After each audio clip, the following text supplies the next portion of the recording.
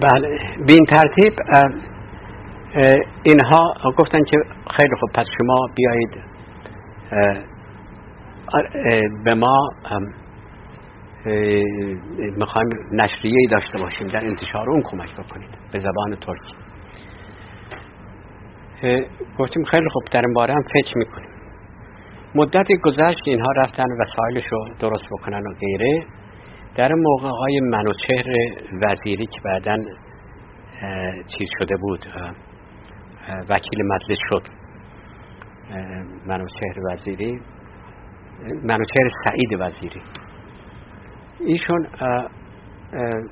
روزی اومد به من گفت آره تصمیم گرفتن که من و شما با هم همکاری بکنیم برای تهیه این روزنامه. قبل از اینم بایستی بگم یک حادثه‌ای در موقع اتفاق افتاد که در این حاله که من سعی می‌کردم وضع فامیل درست بکنم و پدرمون فرار کرده بود و هر گونه گرفتاری وجود داشت و مقداری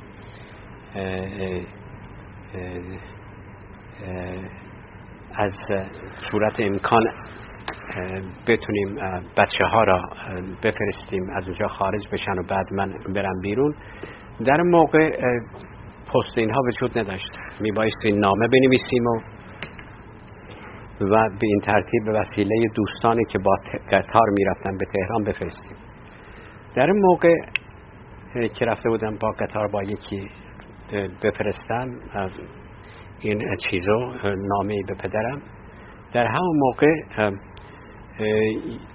2 نفر از این مهاجرینی که قبلا از شوروی اومده بودن و پدرم براشون خیلی کمک کرده بود و یکی از اونها در یکی از این کارخانجات یا کارگاه شیشه سازی اونجا ساکن بودش، یکی هم عکاس بود، دکونی داده بودیم اجاره نمی گرفتیم. اینها 2 تا ما را اومدن و گرفتن. در این حالی که من انتظار فکر میکردم به من کمک خواهند کرد، ما را بردن و انداختن تو حبس که بله این پسر فلان باباست، فلان شخص و میخواسته اطلاعاتی بفرسته و بعد جریان رو میرن در موقع پیش فرماندار و رئیس فرقه که جهان شاهلو بود. ایشون هم ناراحت میشه و در حالی که از طرف دیگه هم میخواسته منو بکشه همکاری بکنم با ایشون و موفقیت هم نداشت. این نامه ما را میگه که نگاه کنیم. بعد نامه را نگاه میکنن و میبینن که هیچی وجود نداره و فقط حال ما خوب هستش و نگران نباشید و همه چی مطابق معمول میگذره و غیره و اینا. بنابراین ما را اومدن از حبس بیرون کردن و بلافاصله بعد از اون بود که ما شاید به یادشون افتادیم که بیایید این روزنامه را به راه بیاندازید. ولی در همون موقع به فکر من رسید بایستی دیگه به جایی رسیده که خیلی سخته برای من اونجا موندن و اگر پدرم برگرده خطری نخواهد بود. از این لحاظ من رفتم و به همون شب یک نمایشی داشتن که همون آقای جهان شاهلو اونجا بود و غلام یحیی مشهور هم اونجا بود. منم رفته بودم، در دبیرستان بود این نمایش. بعد با آقای جهان شاهلو گفتم میخواستم اجازه بگیرم و فردا یا پس فردا برم تهران و از اونجا. گفت برای چی؟ ما برای تو نقشه داشتیم و فلان. گفتم تصمیم من اینه که برم تحصیلات خودم بکنم، تحصیلات من ادامه بدم.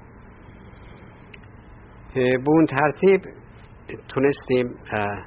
ایشون البته قدری ناراحت شد ولی گفت خیلی خوب، حالا این تصمیمت برو دنبال تصمیمت، برای تام این تحصیلات لابد. بعد پرسید به کجا؟ گفتم آمریکا. یه مرتبه زده شدش و خب چرا آمریکا؟ گفتم اروپا وضع جنگ هستش و تحصیل عملی نیستش و از این لحاظ. خلاصه ایشون جلو ما را نگرفت. ولی موقعی که میخواستم حرکت بکنم در اونجا یک رئیس نظمیه‌ای بود، رئیس شهربانی، و این شخص قبلا کارش باربری بود، یک گاری داشت باربری میکرد. بله.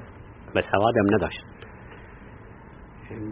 بعد اساسی ما را باز کرده بودن و نگاه میکردن تو خیابون، ایشون هم میگذشت شو. بعد مامورین رفتن آوردن که بیایید نگاه کنید آقای رئیس شهربانی، ایشون هم که سواد نداره که این بابا کتاب‌های با خودش میبره که نقشه‌های دنیا در اون وجود داره، که کتاب جغرافیای تاریخ بودش که بعضی از این نقشه‌های این سطح این افراد بود که در اون موقع در حداقل در اون شهر داشتن حکومت میکردن و خیلی وضع ناراحت کننده بود.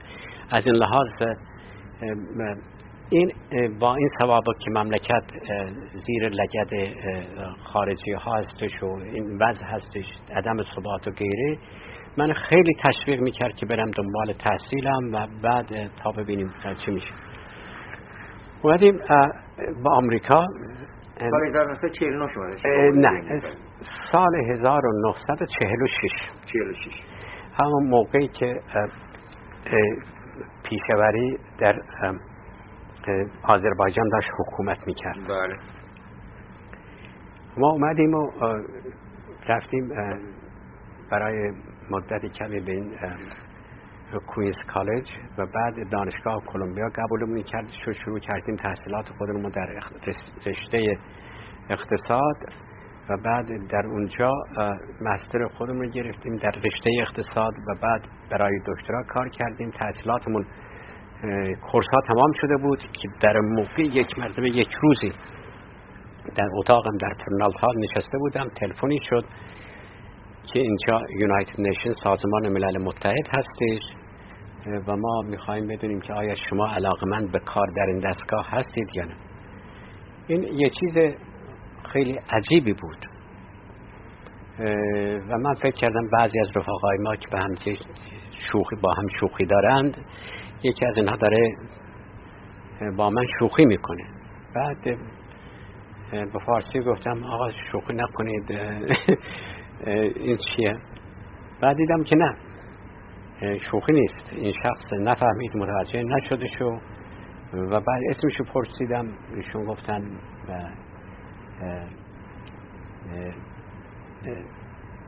اسم من فلان،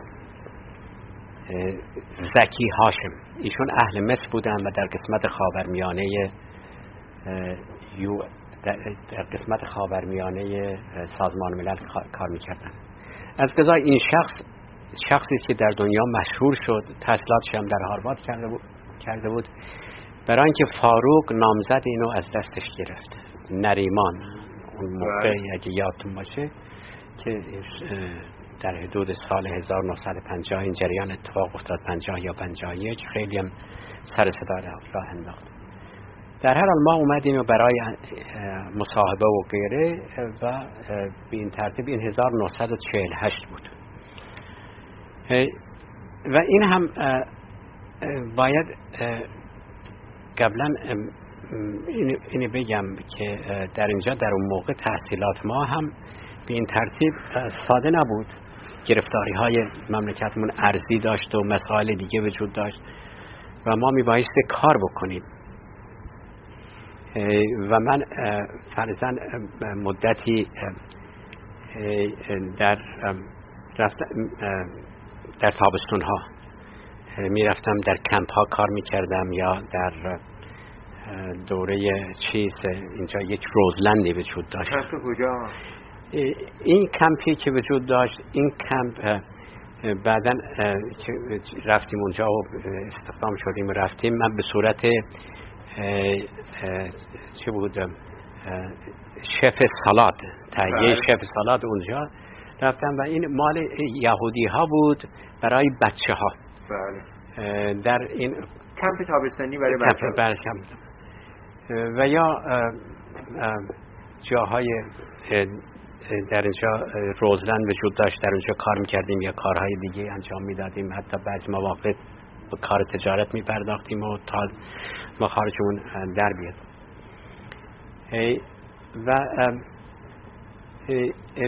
و این برای من چون امکان این سازمان پیش اومد و شرایطم طوری بود که از یه طرف فشار مالی و غیره دیگه منتظر تمام کردن دکترا و اینها دیگه نشدم و در اونجا هم این کار برای من نگه نمی داشتن. برای من یه امکان بود که برم یاد بگیرم، در عمل تجارب عملی به دست بیارم برای روزهای آینده. خلاصه در آوریل 1949 بود، 24 آوریل 1949 که من استخدام شدم و روی مسائل خاورمیانه داشتم کار میکردم که من جمله مسائل انرژی بود، مسائل توسعه اقتصادی و توسعه صنعتی و بازرگانی و غیره که روی اینها من داشتم کارها انجام میدادم و در اون موقع اطلاعات راجع به نفت در خارج بسیار بسیار کم بود. تعداد زیادی از این مقاماتی که در اینجا وجود داشتن خیلی علاقمند بودن سازمان ملل وارد این بشه و چون مسئله استثمار کشورهای در حال توسعه مطرح بود به وسیله شرکت‌های نفتی اینها، بنابراین به من موظف کردن که یک گزارش در این زمینه تهیه بکنم. مدت کمی داده بودن در حدود 1 ماهه، ولی عملی نبود. این تمدید کردن 3 ماهه. ما یک گزارش 100 صفحه‌ای براشون تهیه کردیم که اینها اصلا باورشون نشد که چطور فرضاً در موقع مقدار استثمار به چه اندازه هستش. نفتی که 10 سنت تمام میشد، اینها به حدود $2 میفروختن و در حدود 15-20 سنت شد میدادن به این کشور هر برل هر بشکه و بقیهش منافع این کشور، این ترانسنشنال ها بود. و بعد ترتیباتی که داده بودن برای امتیازات خودشون که از هر نوع وضعی بتونن از نقطه نظر مالیاتی، از نقطه نظر به دست آوردن کالاها و غیره و یا استخدام و که در حقیقت دولتی بود در داخل دولت ها اینها به وجود آورده بودن و همه گونه امتیازی داشتن و اقدام میکردن. این تا حدی این دستگاه رو تکون داد این گزارش و بعداً به فکر این افتادن که بایستی در اون موقع ایدئال سازمان ملل وجود داشت کمک به کشورها و جلوگیری از استثمار و غیره. در همون موقع بود که مبارزات ایران هم با شرکت نفت ایران انگلیس ادامه داشت و دکتر مصدق بالاخره اونجا رسید که نفت ملی کرد شو اومد دکتر مصدق به سازمان ملل دفاع کردن در سکیوریتی کانسل که انگلیس ها شکایت کرده بودن. در موقع قبل از اینکه ایشون بیان در اینجا دکتر اردلان، علی گلی اردلان و دکتر جلال عبدو در میشن ما بودن در هیئت نمایندگی ایران در سازمان ملل. بله. همین طوری که شنیدن دکتر مصدق تصمیم گرفته که بیاد خودش برای دفاع، اینها خودشون داشتن آماده میکردن که بیان براش نطق تهیه بکنن. بلافاصله به من تلفن کردن که آقا شما که اینقدر روی نفت کار کردید بیاید به ما کمک بکنید. ولی خود چون خودشون وارد نبودن گفت منم بهشون گفتم که خیلی خوب ما آماده کمک هستیم، منتها من از دید مسائل اقتصادی میتونم کمک بکنم، این جنبه سیاسی داره و جنبه حقوقی داره. ما بایستی 2 نفرم پیدا کنیم از لحاظ جنبه های سیاسی. شخصی که وارد از علی آقاسی است که ایشون در سکیوریتی کانسل در شورای امنیت قسمت شورای امنیت کار میکردن و نوه برادر حاجی میرزا آقاسی مشهور بودن و یک شخص، ایشون هم یه دوستی داشتن اینترنشنال لایر که از وارد حقوق بین المللی بود، در همون شورای امنیت کار میکرد که بتونه این مسائل با حقوق بین المللی تطبیق بده که ما احتیاج داشتیم، در مقابل سر گلدوینچر. اسمشون یادتون میاد؟ شوارتز، اسمش شوارتز بود. ما 3 نفر نشستیم و نطقی تهیه کردیم. بعد آقایون رسیدن، آقای دکتر مصدق، آقای صالح، شایگان، سنجابی، بقایی و عده دیگری.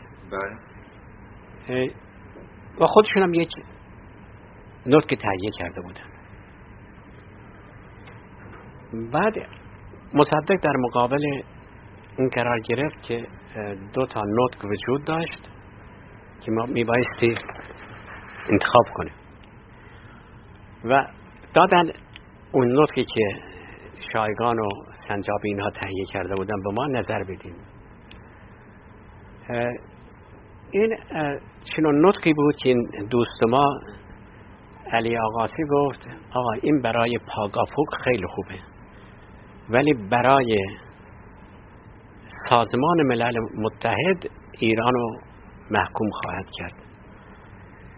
مصدق بایستی در اینجا از اول تا آخر حرف حسابی بزنه برای اینکه فردا وقتی ایشون صحبت خواهند کرد از شورای امنیت در اونجا در مقابل پشت تلویزیون قرار گرفته و 10 میلیون نفر مواظب ایشون هستن که چه خواهد گفت. اگر از اول تا آخر تمام حرفهاش صحیح باشه، در داخل این یه دونه حرف ناصحیح وجود داشته باشه، ضعیفی، به اون میچسبن فردا تمام روزنامه ها که مصدق این چرندیات گفتش. شما اومدید آقایون میگی که کشور ایران دارای 50 میلیون جمعیت بوده و این گرفتاری این 50 میلیون حالا تبدیل شده به 20 میلیون یا 25 میلیون و مملکت ایران چنین فقیر شده و اله شده بله شده و اینم برای میگید که برای تمام جهانیان واضح و هویداست که این کار این شرکت نفتی. از کجا ثابت میکنید؟ اگر شما موقع ترکستان داشتید یا اینکه تاجیکستان داشتید یا قفقاز داشتید یا هرات داشتید و اینها از شما گرفته شده به وسیله شوروی به شرکت ملی نفت به شرکت ایران انگلیس چه ارتباطی داره، ربطی داره؟ بنابراین باید تمام این رجزخوانی ها، این حرف هایی که برای پاگاف و خوبه اینها رو باید کنار گذاشت، باید حرف های صحیح زدش. بعد برده بودن پیش مصدق دیده بود این چیزی که ما تهیه کرده بودیم، گفته بود بدون هیچ گونه تغییری از اول تا آخر این باید خونده بشه. یعنی مطلبی که شما تهیه بله ما تهیه کردیم. اینو در اونجا خوندن و بعد سرکلت وینچپ جوابشو داد و منتهای سعی خودشو کرد که سرکلت وینچپ که از سکیوریتی کانسل از شورای امنیت به نحوی از آنها بتونه یک قطعنامه بگیره ولی اون که هر قدر ملایم. برای رد حرفهای سرگلت وینچپ نماینده انگلستان مجدد ما میبایستی یه چیزی تهیه کنیم. بلافاصله ما را خواستن، شب نشستیم از ساعت 5 بعد از ظهر تا ساعت 9 صبح فردای اون روز بدون اینکه یک ثانیه هم بخوابیم در میسیون ایران این 3 نفری یک نطق جدیدی در مقابل بیانات سرکلت وینچپ تهیه کردیم و اینم خوندن و بدون هیچ گونه تغییراتی اینو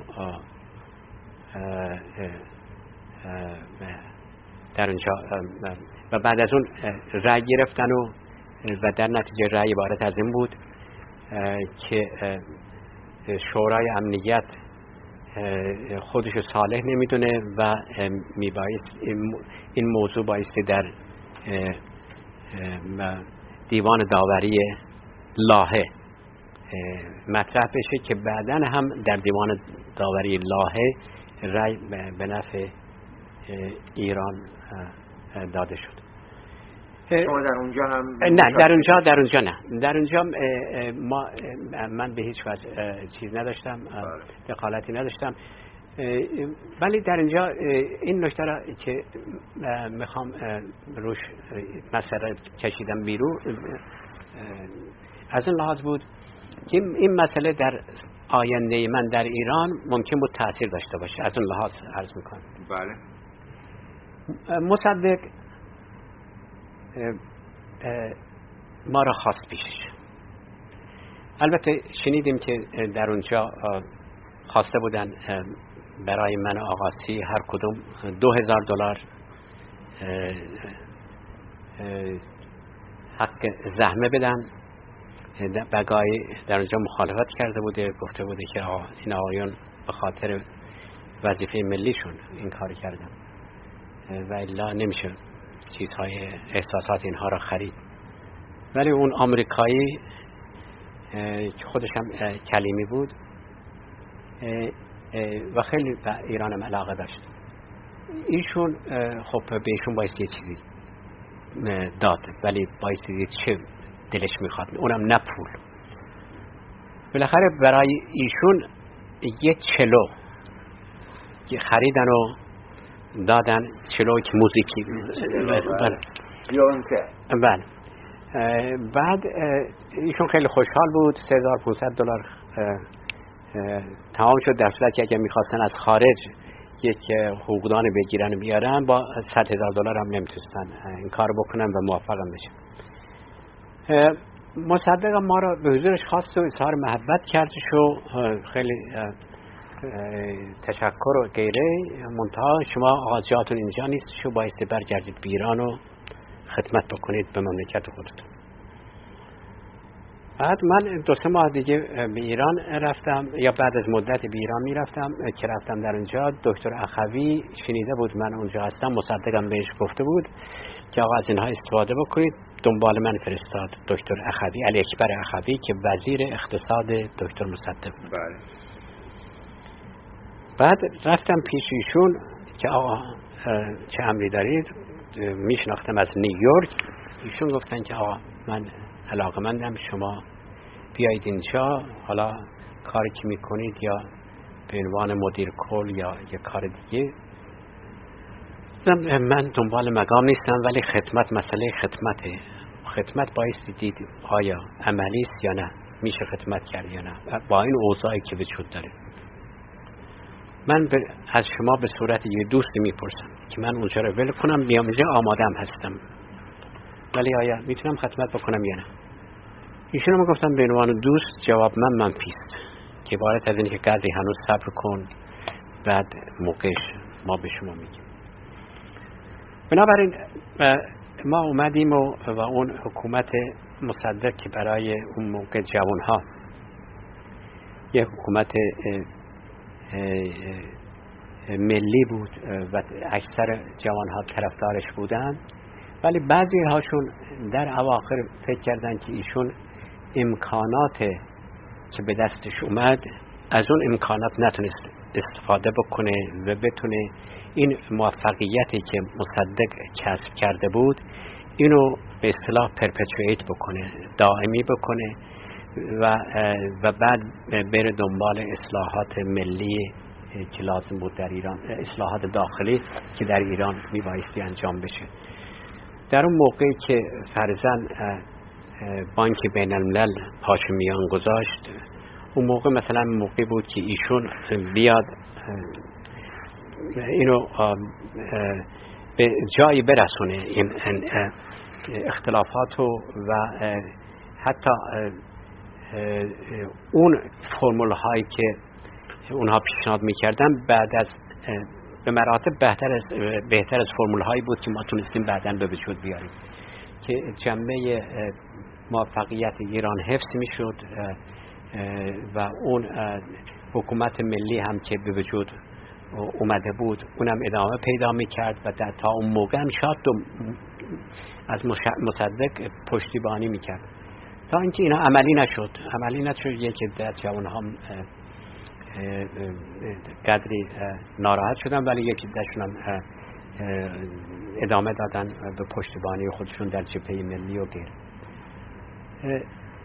با این اوضاع که اوضاع قبلی، اوضاع فرقه دموکرات و غیره در اونجا، این اوضاع بعدی، اینو تا حدی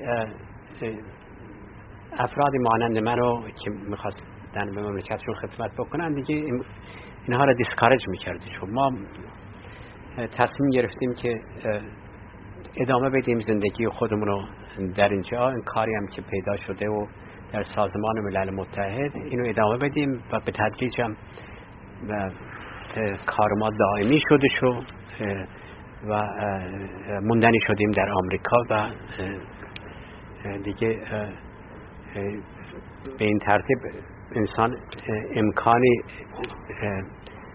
کمتری میدید که با این اوضاعی که به وجود اومده، انستابیلیتی که وجود داشته، اختلافاتی که در داخل وجود داره و همه دارن در حال پیشرفت هستن، ایران در حال درجا زدن هستش و غیره و غیره، این تا حدی عده زیادی از جوانها را نومید کرده بود.